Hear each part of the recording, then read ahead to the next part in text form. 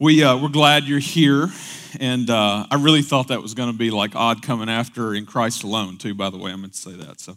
But no, we are really glad that you're here, and this is obviously an awesome time of year for us to remember what God has done for us and how He has intervened in the world. I have people say things to me all the time, like, and in conversations of like, well, the world being the way that it is and it's so bad and all of these things. I mean, it's real easy to focus on that stuff, let's face it, that, then they'll say things like, well, don't you just think that God should intervene? And He has. He has intervened.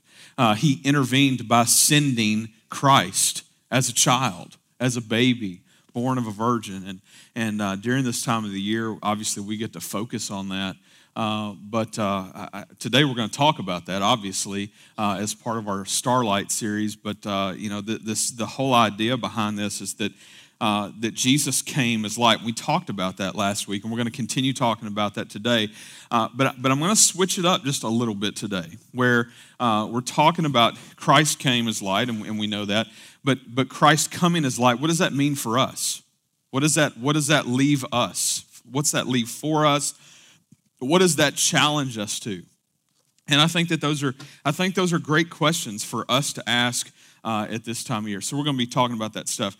Before I even get into that, before I forget it, next week, and I purposely haven't said anything about it so that nobody could plan too far ahead, although I've heard some have planned far ahead.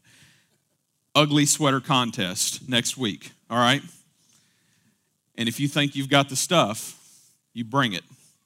But there's going to be instructions, and we will post those on Facebook this week, so you can look for that, and it should be a lot of fun. So, yes, do that next week. All right, if you got a Bible, go ahead and get it out. We're going to the book of John first, the book of John. If you don't have a Bible, our ushers will bring you one. We're going to John chapter 8. We'd love for you to be able to follow along. If you don't own a Bible, we'd love for you to keep that one and consider it a gift. You can follow along with us, and I think it'll be good. This verse that I'm going to read real quick is one that we studied on last week for just a few minutes, and I wanted to bring it back to kind of to tee us off today on what we're doing. I just used a golf illustration. Check that out. I don't golf, so whatever. John chapter 8. John chapter 8. John chapter 8, verse 12, it says this. It says, "Again, Jesus spoke to them, saying, I am the light of the world. Whoever follows me will not walk in darkness, but will have the light of life." Whoever follows me will not walk in darkness, but will have the light of life. We know from, just history. We know from if you grew up in church at all, you heard it taught.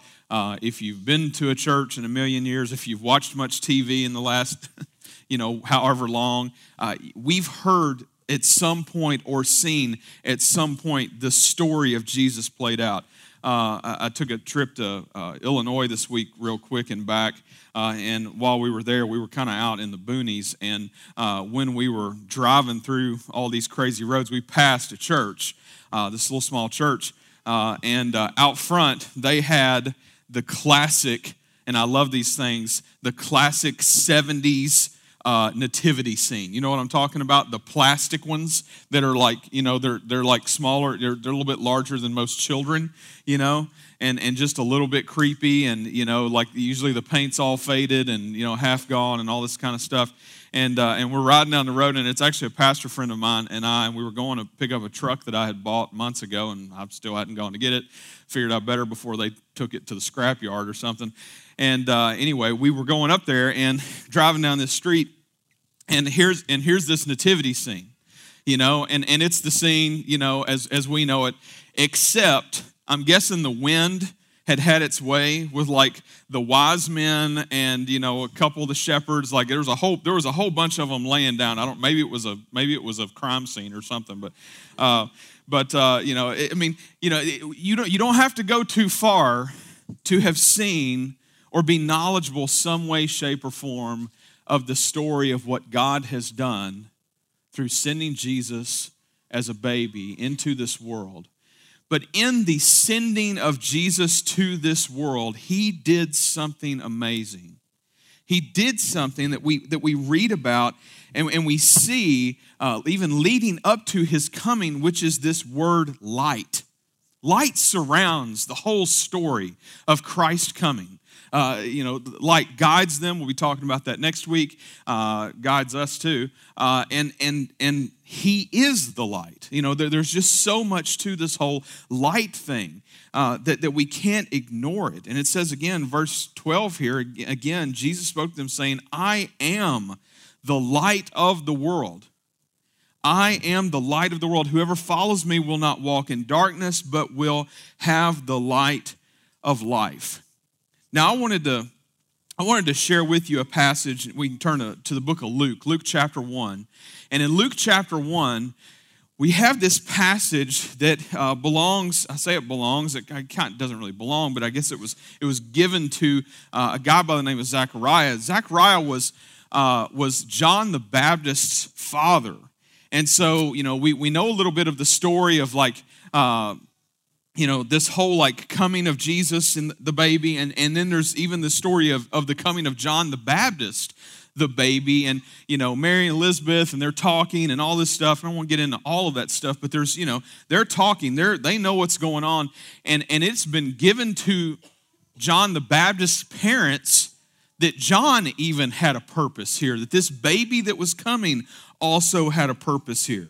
And in Luke 1:67, we see this dream that God bestows on Zechariah here. And here it is, verse 67. I want to read this together. It says, And his father Zechariah was filled with the Holy Spirit and prophesied, saying, Blessed be the Lord God of Israel, for he has visited and redeemed his people, and has raised up a horn of salvation for us in the house of the servant David, as he spoke by the mouth of his holy prophets from of old, that we should be saved from our enemies and from the land of all who hate us, to show the mercy promised to our fathers and remember his holy covenant, the oath, and he swore to our father Abraham to grant us that we, being delivered from the hand of our enemies, might serve him without fear in holiness and righteousness before him all our days. Now here it is. Check it out. Verse 76.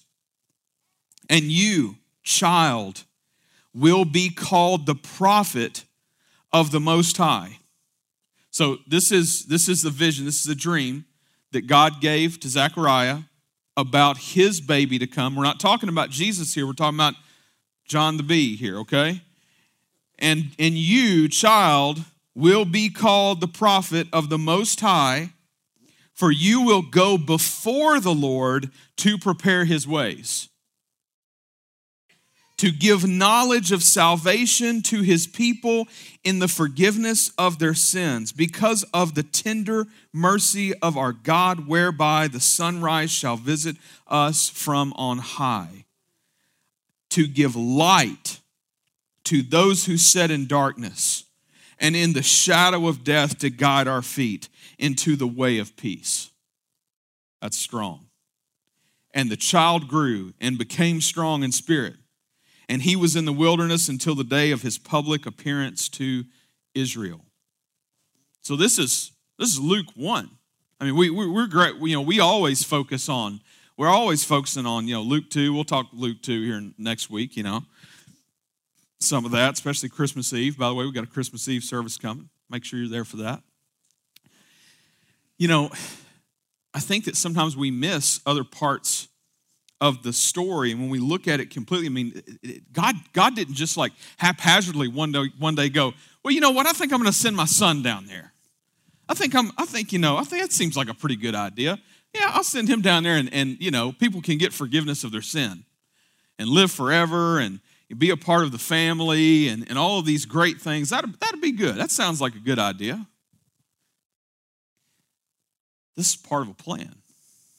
This is part of a master plan where God has worked in and through these people. I mean, this was written before Christ was born, was written before John the Baptist was born, that it was penned that we would have the dream that Zechariah would have, that God gives to him to tell him, your kid is going to go before the other kid, and the other kid is coming to save the world. I mean, that's amazing to me. That's amazing to me. I mean, I'm lucky if I can plan one complete day of my life. You know what I'm saying? I mean, like God foresaw the need and the purpose here and the calling that he would put on John the Baptist. John the Baptist, when he's grown up, he doesn't even have to worry about like what his calling is. Like his dad already knew, what kind of pressure is that? Like, hey, guess what, kid? You're going to grow up and prepare the way of the Lord. You're going to be the guy that goes and gets everybody ready. Last week I talked about John the Baptist being the hype man, He was going to be that guy to get everybody ready for the message in which Jesus would bring, which was going to change the world. Absolutely amazing. I got to go back to verse 76 and read this again. And you, child, will be called the prophet of the Most High. Not saying that he will be the Most High, saying he will be the prophet of the Most High. He will be the one to tell of him coming. It says, going on there, for you will go before the Lord to prepare his ways, to give knowledge of salvation to his people in the forgiveness of their sins. I mean, just imagine being John the Baptist. Imagine having an understanding of the gospel before almost the entire world has a real understanding of the gospel. Like getting to be the guy who you got the news, and that it's up to you to like start going and like priming the pump because Jesus is coming right behind you. And like, hey guys, guess what? This guy's coming, and he's coming to change the world. He's coming to bring forgiveness of sin. He's coming to redo the whole thing. It says in verse 77, to give knowledge of salvation to his people and the forgiveness of their sins. And it goes on, it says, because of the tender mercy of our God, whereby the sunrise shall visit us from on high. Verse 79, to give light to those who sit in darkness and in the shadow of death, to guide our feet into the way of peace. You feel like there are days where you're sitting in darkness? I think we all have those days where we feel like that from time to time. And sometimes those days like creep up on you. If you've ever struggled with depression or anything like that, and I have, okay? If you've ever struggled with anything like that, I can just tell you, there's days where stuff like that can just hit you and you don't even know what's wrong. You're like, what in the world is going on? We were having, this was a good day until like 5 minutes ago, and I don't even know why it's not right now.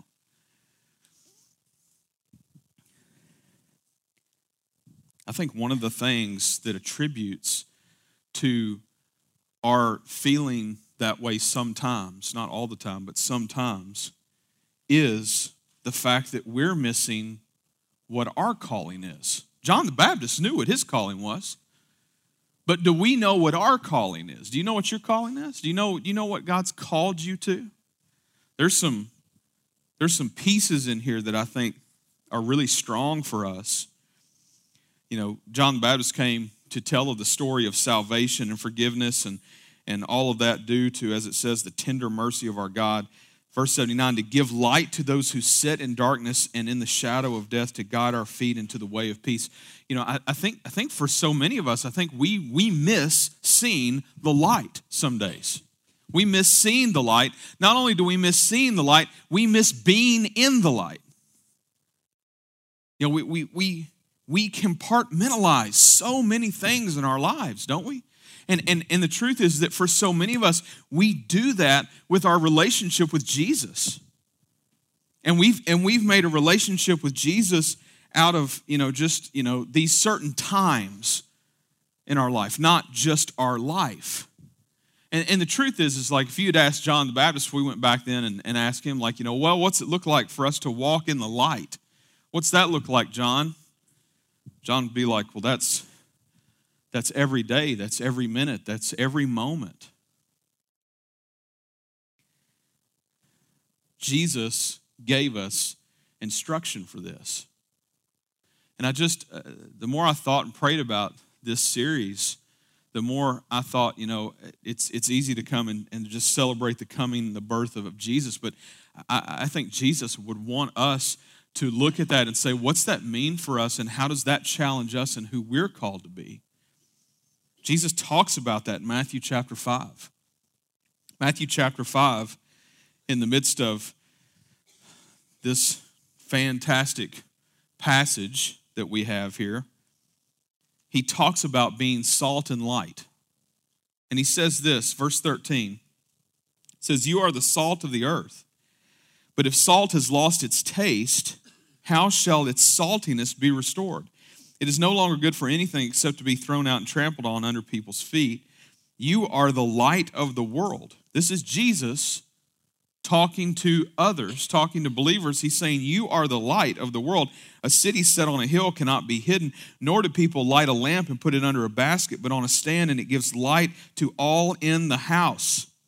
In the same way, let your light shine before others so that they may see your good works and give glory to your Father who is in heaven. So, what's it look like for us to be light? What's it look like for us to walk in the light? How do we do that? Jesus uses this illustration of the whole saltiness thing. The last time I preached about this, I remember talking about saltine crackers and how most saltine crackers aren't even salty anymore. I'm like, what is the point in that? I know you've noticed this, and there should be an uprising, because it is jacking up the taste of chili for me, because I eat crackers with chili and it's just a thing, But saltiness, what's salt if it doesn't taste like anything? I mean, it's pointless, right? I mean, we don't need more salt in our diets, right? So why would we have salt if it didn't taste like anything? And Jesus is saying, why would you use salt? Why would, if you lose your saltiness, if we lose our saltiness, what are we for? What are we for? It says, verse 14, you are the light of the world. A city set on a hill cannot be hidden. He's saying you have a purpose. John the Baptist had a purpose. Purpose for John the Baptist was to let the world know that Jesus was coming. What's the purpose for us? Well, he's saying it right here. You are the light of the world. A city set on a hill cannot be hidden. A city set on a hill cannot be hidden. Nor do people light a lamp and put it under a basket, but on a stand, and it gives light to all in the house. In the same way, let your light shine before others. Other people should know Jesus because they know us. It's just that simple. Other people should know Jesus because they know us. Let your light shine before others so that they may see your good works and give glory to your Father who is in heaven. That's our purpose. That's our calling. If you're looking for purpose in this life, that's it. You say, well, Chris, that's not really telling me about this job change I'm thinking about. That's not really telling me about whether or not I want to take on this position thing, or that's not telling me if I really want to get involved with this thing at school, or Chris, you're not giving me the answers I'm wanting. You're telling me, you're just saying that I'm supposed to be salty. You're saying I'm supposed to taste like something. You're saying that others should see Jesus and know Jesus because they know me. I'm also saying that our lives should be about His glory. Where does it end?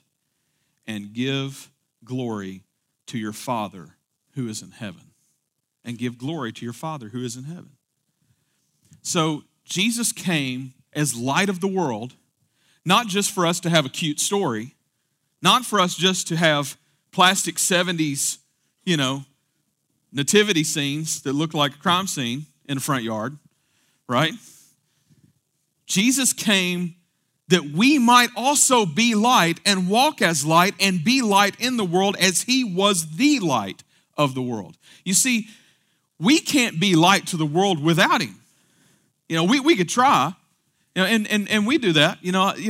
let's do, let's do some nice things. Let's do good things for people, And sometimes we do that, but sometimes we do that with the wrong intention. Sometimes we do that because we want to feel good about ourselves. I had this fantastic conversation with Mickey Dice Friday night. We were at a graduation for new firefighters recruits here in Pleasant View. And if you don't know Mickey Dice, you're missing out. He was the principal for a long time. How many years? around 25 years, he was the principal at Pleasant View Elementary. Some of you, if just out of curiosity, if you went to Pleasant View Elementary and he was your principal, raise your hand, just out of curiosity. This would be interesting. Yeah, I figured people all over. And so, just awesome dude who loves Jesus. 24 Church met in Pleasant View Elementary in the very beginning for the first 2.5 years, basically until the school board finally just shoved us out the door. So there's lots of cool stories that go along with that and how God worked. But anyway, Mickey loved us being there. He was awesome to us. And he and I were talking the other night, and he gets it, man. He understands. And we were just talking about how awesome it is to, I was talking to him about different things in ministry that fuel my fire and get me jacked up and have helped me to not burn out in ministry and that kind of thing. And a lot of times it's different types of ministry. It's getting to do stuff with our firefighters. It's getting to do stuff with our baseball team and, all these other things. And he just looked at me and he said, I just wish so many people understood how awesome it is to get to serve others. I said, man, you are so right. You're so right. And we stood there and we talked about that for a little while, but we live in a world that is all about us. And serving others is not even on the radar for so many people. And so many people who call themselves believers, serving others completely not on the radar. Let me just say, and I think if you've been around 24 for any length of time at this point, I hope you know this, but serving others is completely on the radar for this church. And where God is leading us and taking us and the vision of why we would even be talking to architects and electrical engineers and banks and builders this past week, which we have done. The only reason that we're talking to those people is because of the others. It's because we know that God is calling us to reach people that we don't have room for. When we start that, it's going to blow us up. But guess what? It's going to take people to serve. It's going to take people to love others. There's been plenty of times in my ministry when I've thought, I just want to take a break, And I think it's okay to take breaks. But we can't retire from the calling in which God has given us, right? John the Baptist never along the way, it was just like, hey guys, I told y'all about Jesus, now I'm out. I'll catch y'all later. No. John the Baptist told people about Jesus until there was a crime scene. They killed him for telling people about Jesus. What is our life if it is not for the glory of God? What is it? What's it for? Is it to collect stuff? I sure hope not.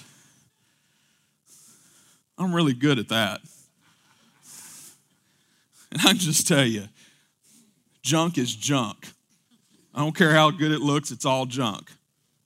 I sell it, whatever. People get mad at me calling it junk. Oh, you ever buy this junk? That's not junk. I don't care, whatever. Junk to me. Just a bunch of junk. Can't take it with us. Jesus says, you are the light of the world. A city set on a hill cannot be hidden. Jesus came not for cute stories. He came to give us our purpose. He came to save us. He came to bring us out of the darkness and give us the light that only comes from him, that we might in turn go and show it to the rest of the world. Let your light shine before others so that your good works may be seen, and give glory to your Father who is in heaven. I've talked this week with social workers and firefighters and all kinds of people who see all kinds of stuff on a daily basis. And you, it's your job, whatever it is that you do, or in your home, if you got kids, God bless you, and you're at home, and you're staying home with those kids, let me just tell you, my wife can attest to this. You need Jesus, right? And you need Jesus to deal with these people, and I don't care if it's like people that you work with or people that you're working for, people that you're doing jobs for, or if it's those kids at the house. You need Jesus, right? You need Jesus to be able to love those people. And as silly as that sounds, the truth really is true that we need him to show his light through us, because left up to us, we'll be like, forget you, I'm out.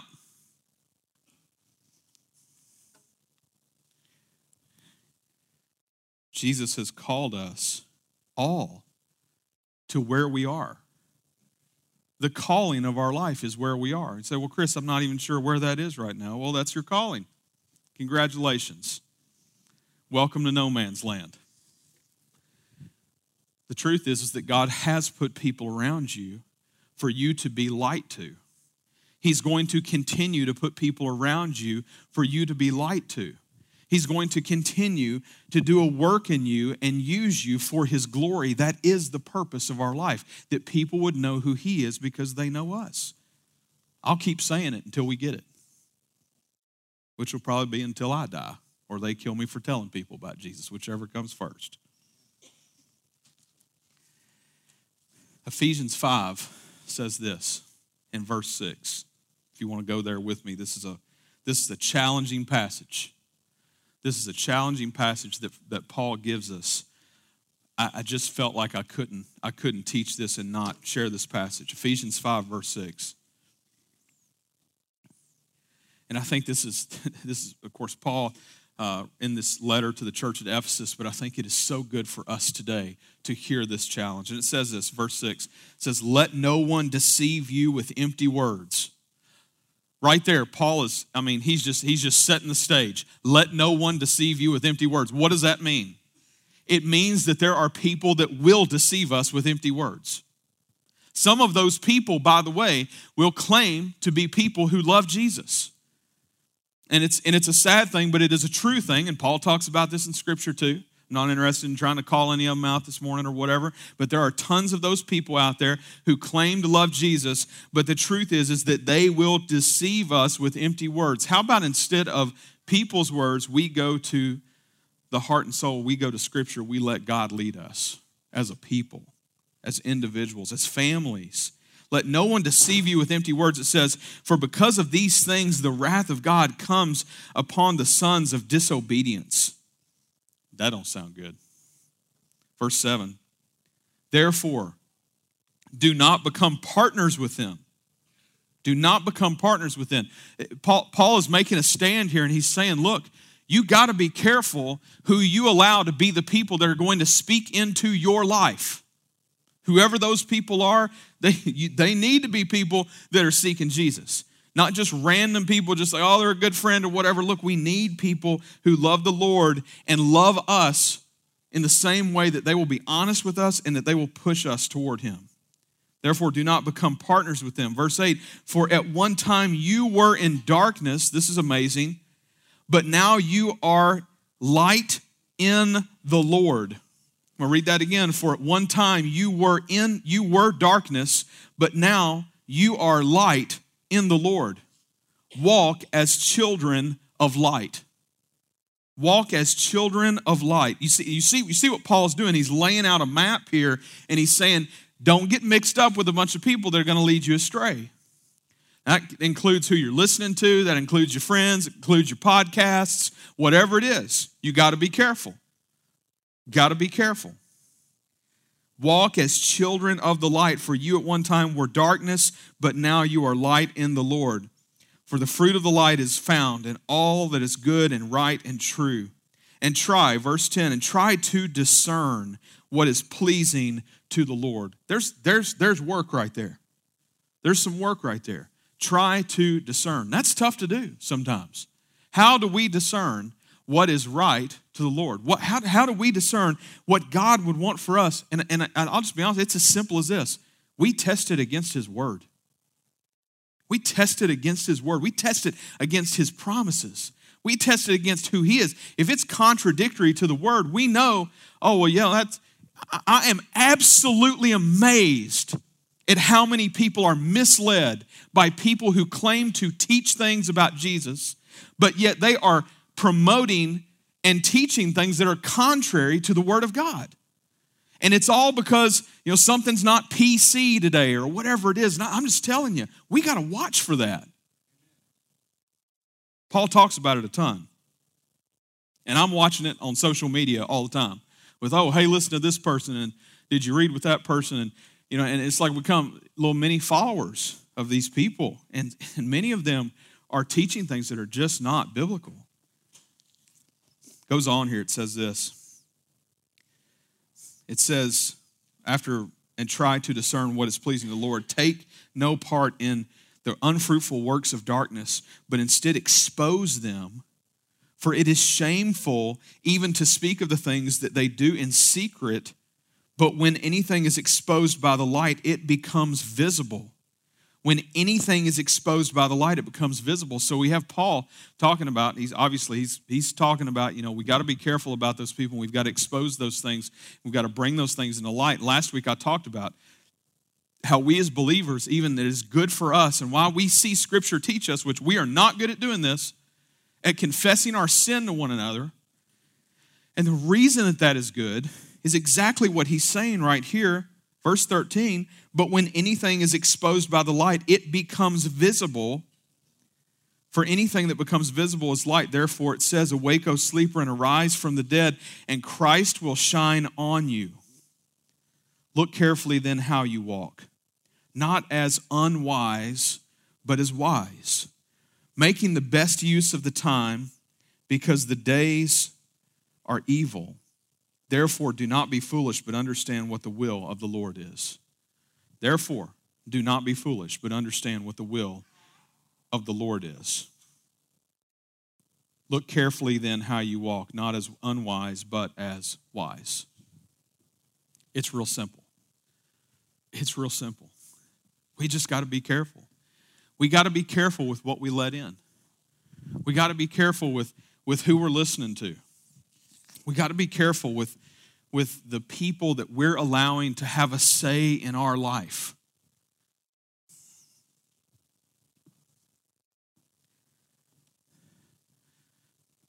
Sometimes we get desperate.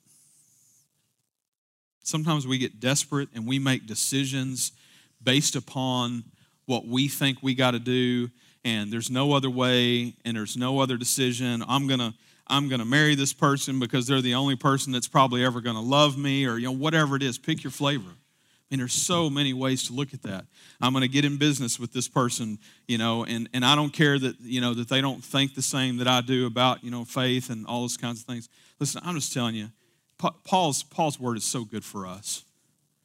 Paul's word is so good for us that he's trying to help us. He's not trying to come down. He's trying to help us. He's trying to cause us from being in the pain and anguish of falling into some of these things that we know is true. Look carefully then how you walk, not as unwise, but as wise. But understand what the will of the Lord is. Well, that's the topic of the day, isn't it? The will of the Lord. God's purpose for our life. God's purpose for our life. I was talking with one of my buddies here recently about this, and it dawned on me, I hadn't talked about this in quite a while, but we're created to worship. Did you know that? God created us as people that will adore.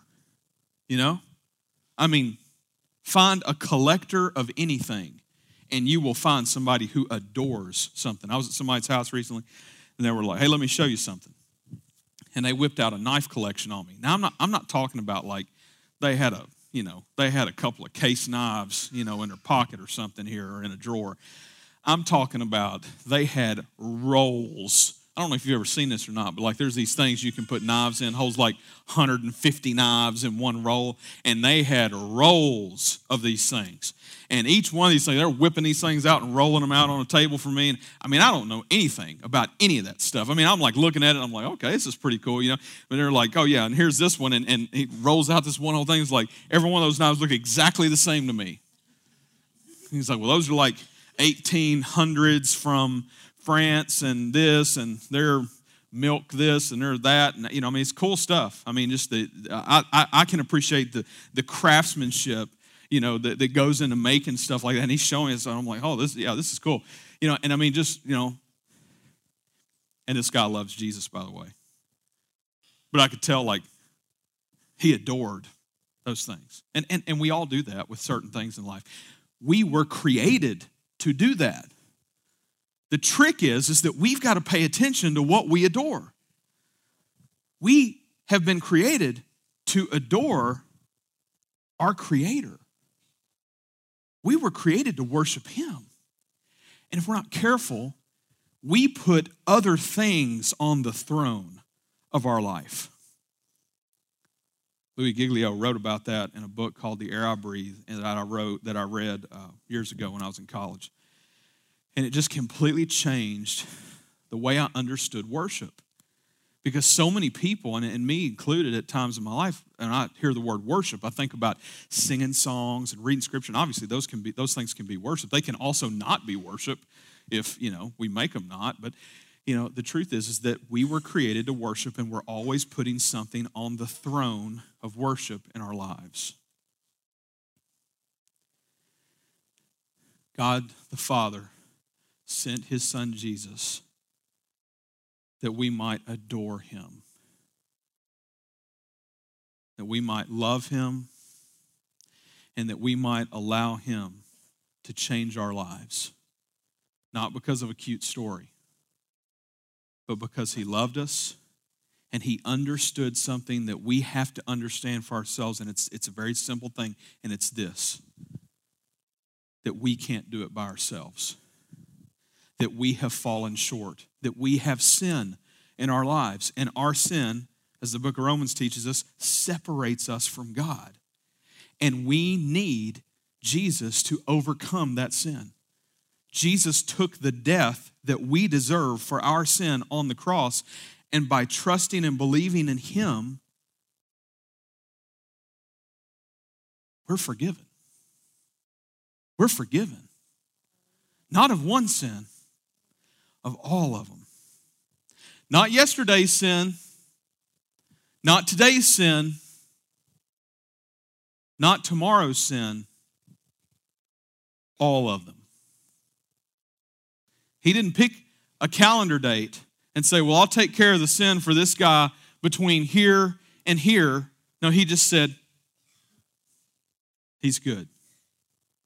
I'll take the death for every sin that he hasn't even committed yet and still love him and still care for him. That, my friends, is a loving Father. That He would send His only Son to do that for us.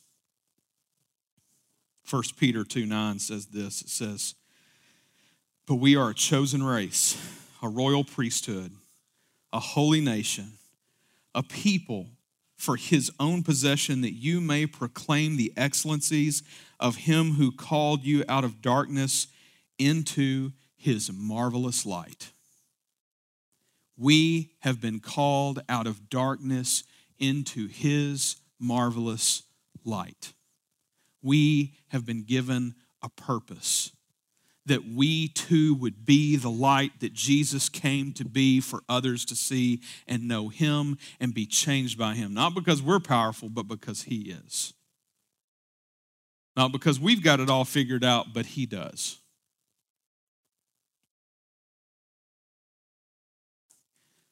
Darkness is a weird thing, isn't it? It's a funny thing. I don't know when the last time was you walked through your house and stumped your toe because you couldn't see a large item on the floor left by a child. Maybe that's just my house. Or like me Monday night when I was stepping out of the van as we were about to go and try to enjoy our first dinner out as a family since we've had this baby, and everything's been going on, and it's been a little tough on my wife and all of those things. And I stepped out of that van just as we were leaving. I thought, I'm going to go ahead and get the mail. We're right here. And I stepped out into the darkness, and I rolled this ankle. I mean, I rolled it. It popped the whole bit.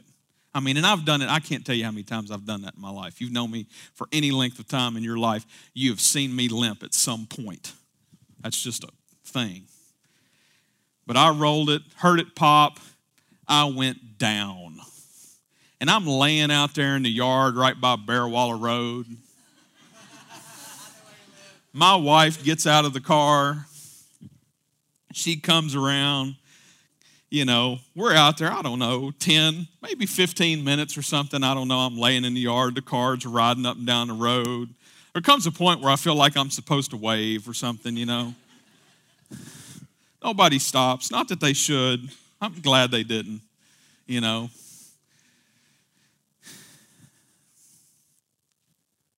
It's so funny how we choose sometimes to walk in the darkness, isn't it?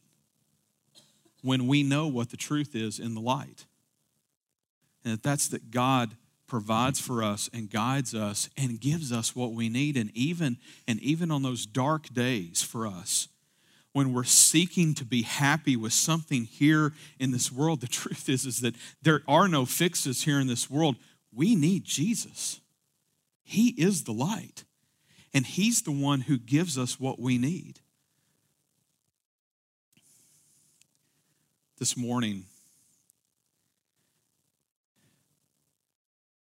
I pray that we would be about the light, that we would be about the light where we go, in our jobs, in the things that we do.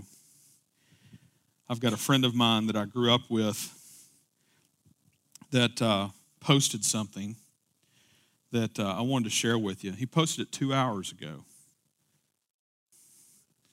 Is that it? Yeah, that's it. Posted this morning, and I was like, man, that is so fitting. His name's Chad Oliver, lives in Princeton, Kentucky. We lived up the street from each other. We stole each other's mask vehicles and transformers and everything else. It says this. It says, by the way, Chad works, number one, I don't think he's going to mind me sharing this. Number two, I hadn't asked him, so whatever. Chad, thanks, buddy. He loves Jesus, let me just tell you. If he thought it would glorify the Lord, he'd be all about it. He works at Walmart.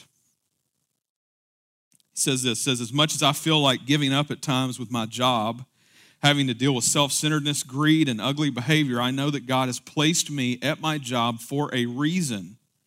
Yes, I'm at my place of work to do a job, but my absolute first and foremost reason for being at my job is to be a witness for Jesus Christ and to show the people, and then here's the people, customers, co-workers, boss, that I encounter on a daily basis that there are truly good, honest, caring, loving Christian people in this world.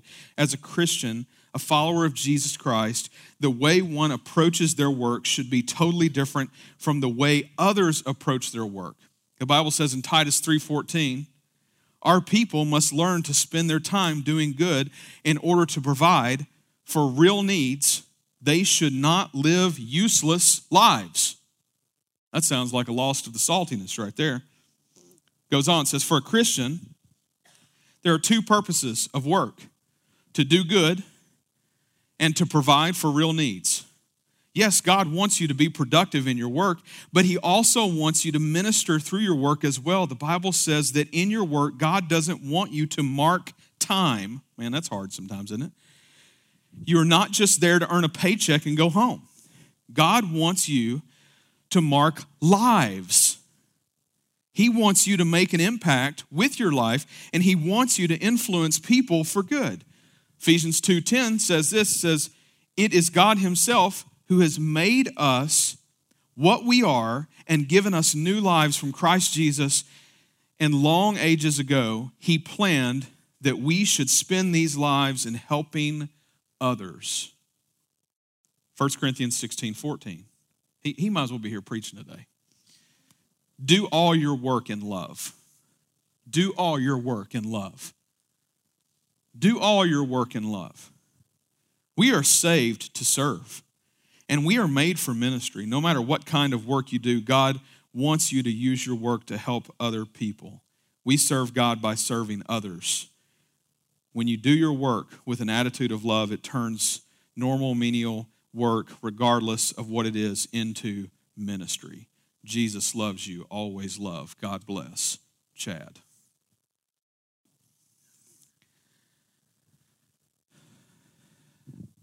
We just have to be reminded every once in a while. That's all it is. It's not that we mean to go off the rails. It just kind of happens sometimes. We just kind of lose sight of what the purpose of our life really is. That other people knowing Jesus because they know us should be a thing. This morning, in light of what Christ has done, in light of the sacrifice that was made, we're going to spend a few minutes remembering the sacrifice, remembering the death, remembering the cross, remembering the bloodshed, remembering the life, the perfect life that Jesus lived, the sinless life that made him the perfect lamb to be slaughtered on our behalf. Because we can't keep the law, we can't do it, we got sin, and man, do we need a Savior. And he's the only one that could. So this morning we'll take of the Lord's Supper in communion together with one another.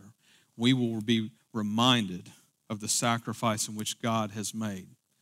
As we take the Lord's Supper this morning, I want to remind you that anybody that is a believer, if you have trusted Christ as your Savior, we invite you to be a part and take part of that with us today. That is, you don't have to be a member here. We don't care about that. We care about whether or not you are a member of the family of God. That's what we care about. If you're not a Christian and you're thinking about this today, just know myself, other people will be hanging out down here in the front during this time and after the service, and we would love to talk with you, pray with you about what it means to follow Jesus, what it means to be a Christian, what it means to believe. We would love the opportunity to do that, and we invite you to come. I'm going to pray over our time, and then I invite you to come and remember what God has done through this cup and through this bread. Let's pray together.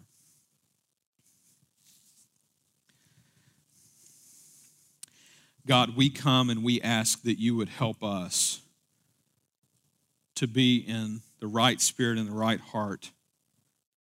Lord, as you have called us in your word to be before we take part of this sacrament, before we remember what you have done, God, we just come to you and we just say thank you. Lord, thank you for the sacrifice. Thank you for a life lived. Thank you for the sacrifice on the cross, for the blood shed that covers our sins. God, thank you for forgiveness. Lord, I pray this morning, Lord, that you would lead us to you, that you would challenge us, Lord, to follow you, to be who you've called us to be in this life. God, thank you for what you've done through your Son, Jesus. God, I pray, Lord, that we would be the light that you have called us to be, that you have put in us, that we would let it shine for all to see. God, we ask all this in your name. Amen.